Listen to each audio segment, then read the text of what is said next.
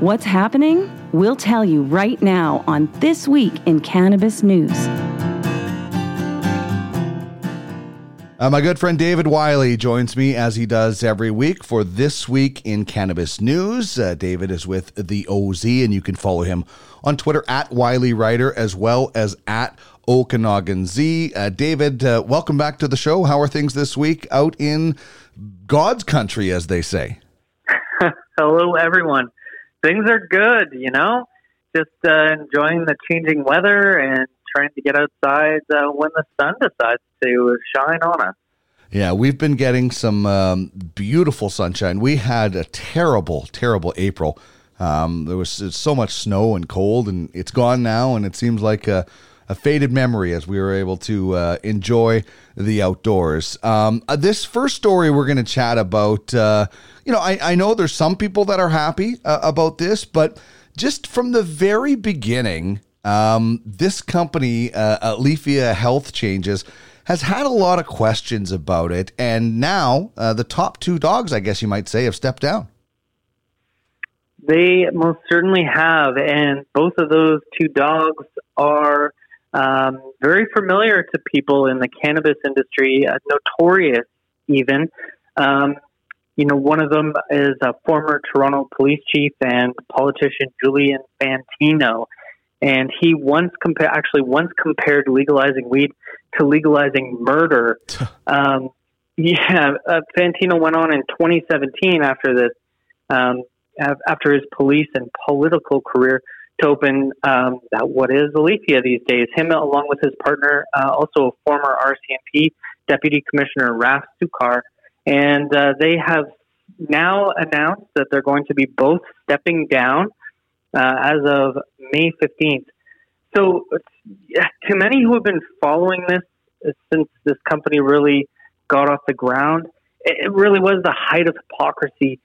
I mean, you've got two people who for years had fought to put people in jail over cannabis, and even small crimes that involved it. And you've got these guys opening up their own company, and meanwhile you have people within the cannabis industry who fought for years and years to normalize it and legalize it, and they were shut out. So there were a lot of questions about this company at the beginning and how that could be justifiable. And, in fact, in a 27 interview with As It Happened, host Carol Off, she didn't hold back on her questioning. She said, as chief of police in Toronto, you were very strict about drugs. You put people in jail. There are people who are in jail because of people like you. You don't see the contradiction between your past life as chief of police. In this interview, Fantino replied, not at all. He said that we're making a huge mistake if we believe that he put everyone in jail, but he says he gave all kinds of people breaks. Really, for a lot of folks, that doesn't matter. It's just a really hard pill to swallow. And now him and his partner are both leaving the company. And a lot of people out there are very happy about this announcement. There's some speculation as to where Fantino's going to go next. And as far as I'm concerned, I don't care as long as it's not back in the cannabis industry.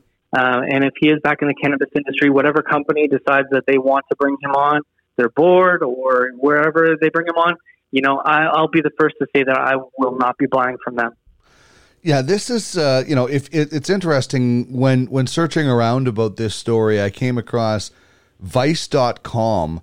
They have a list of who they perceive to be hypocrites in cannabis in Canada. And Fantino and his, I guess his sidekick or whatever, Raf Sukar, I think I pronounced that properly, they're at the top of the list. Like these two guys who were both involved in law enforcement before and responsible, as you mentioned, for people going to jail. They're at the top of that list when it comes to hypocrisy in cannabis in Canada. I don't know what company would bring these two guys on. It's almost like they're red flagged within the cannabis community. Yeah, I'm not the first person or the only person to express their disgust of bringing on people who really have made their previous career, putting people who support cannabis in jail. So no thanks. All right, let's move on to, well, for some people, that is a good story that those guys are out of it. Let's move on to an even better story, if that's the case. And I had a gentleman, Hattie Feltham from Square Foot Grow Systems on last week, and one of the things we talked about was getting the legacy market, or whatever you want to call it, involved in the growing process. And this next story I'm not sure if this fits exactly that, but it's Craft Cannabis and 7 Acres.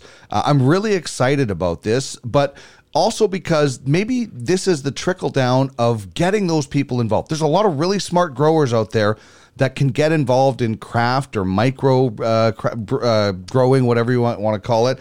And I love that 7 Acres is really starting to kind of get the ball rolling on this. Yeah, they sure are. Long before legalization, BC's been known for its bud. And I'm excited to see what the craft side of the biz has to offer, because 7 Acres with their new craft collective is going to be launching in the BC market with a pink kush. So they're focused on bringing that craft product, a small batch, the stuff that really has its own individual kind of mark to it, to the market.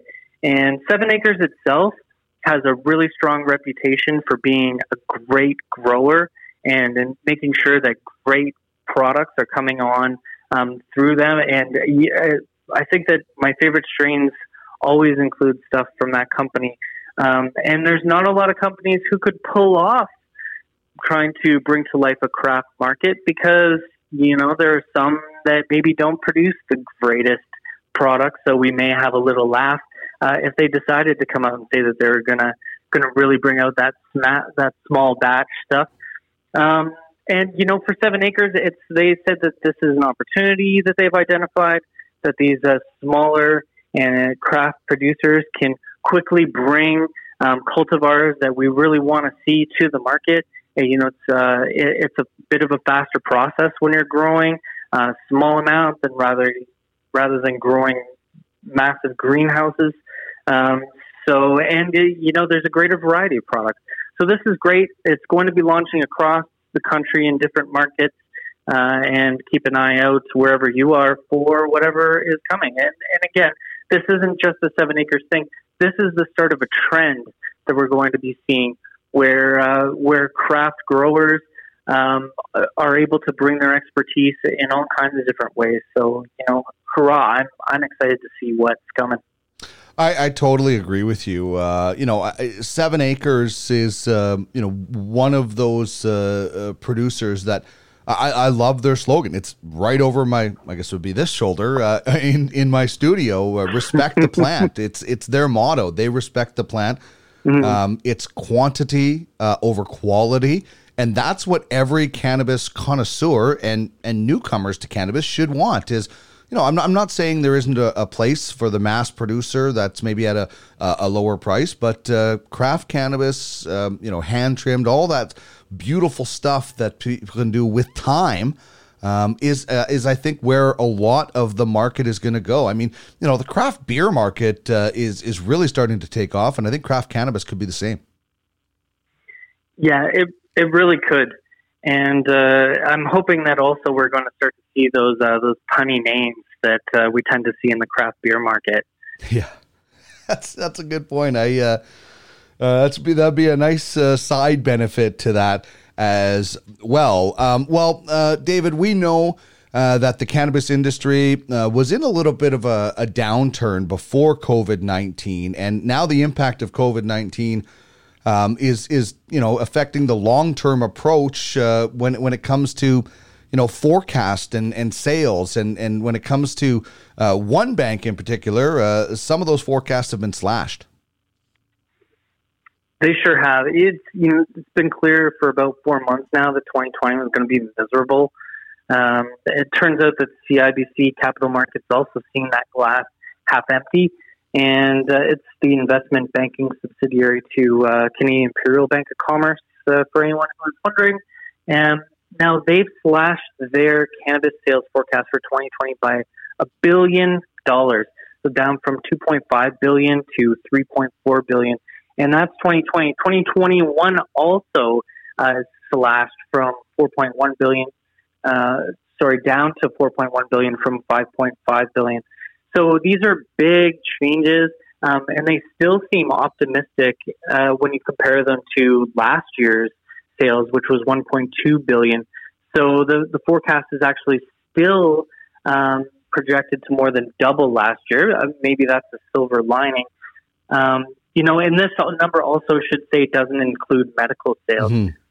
So in this report, it was kind of interesting to read them giving a slap on the wrist to cannabis companies over what they call their lack of readiness for 2.0 categories, including edibles, extracts, and topicals.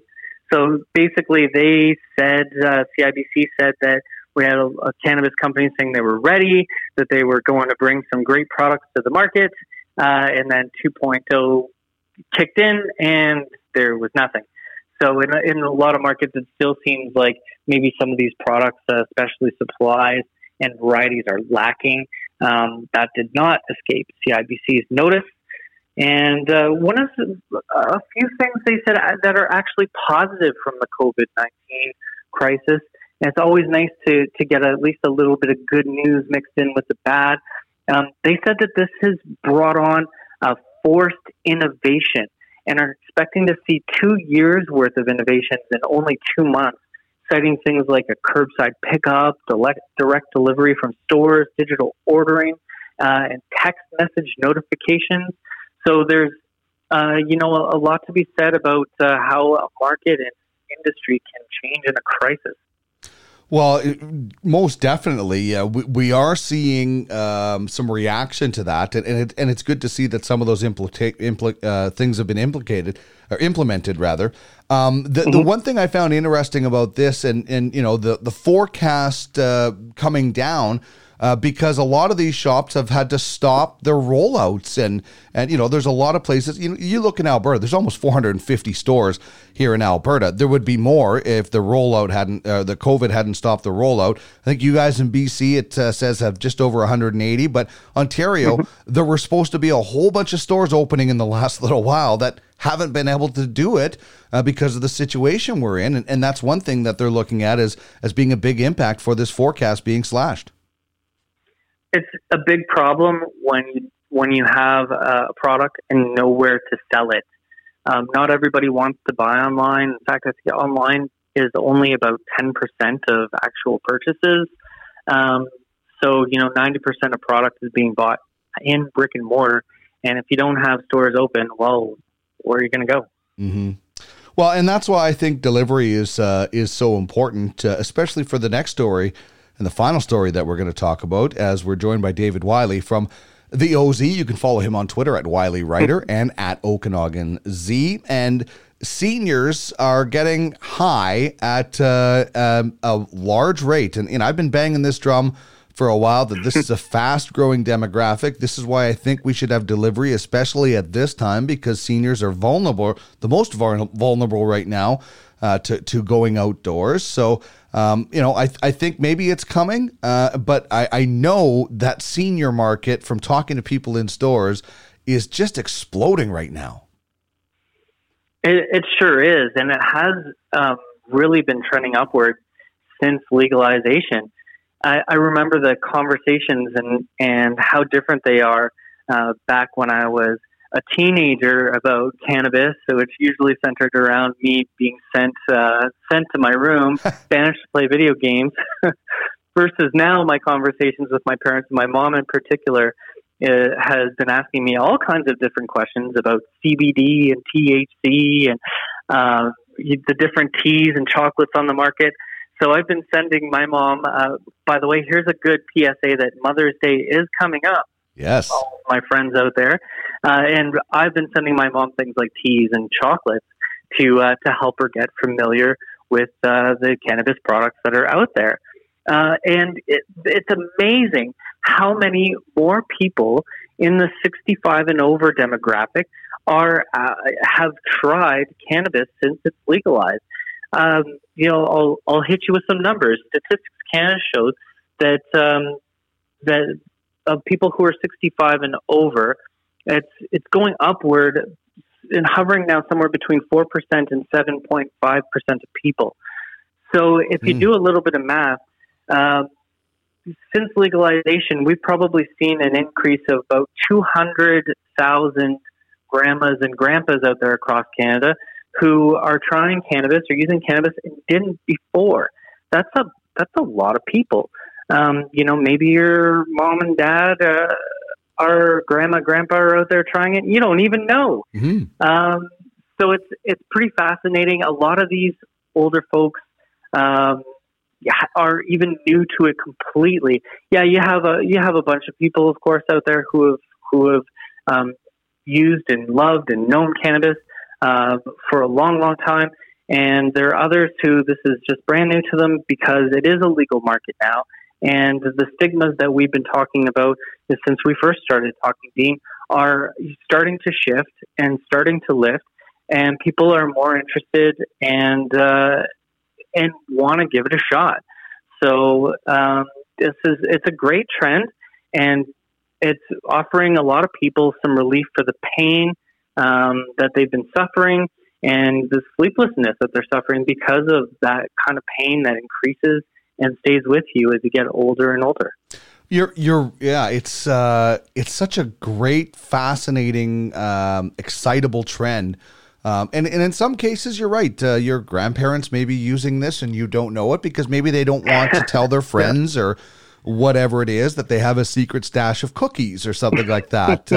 But it's also great that, seniors complexes are having educators come in and talk to them about cannabis because they're requesting it, or they're going to the stores themselves in groups or individuals. I mean, oftentimes I'll walk into a cannabis store and there'll be somebody in their 70s in there asking questions, and I just get so excited about it because, I know it can help. I know what it can do. I know what it's done for me, and I know what it can do for other people, whether on the medicinal side or just for pure enjoyment. So this is one of the happier stories that I love discussing, and the fact that we're seeing that generation ask for the information is even better.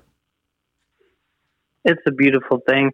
A lot of retailers that I've spoken to specifically are looking to hire people who are 65 or older, so that when these customers are coming in, they have someone that's familiar to speak to them and maybe has some of the same questions that they do.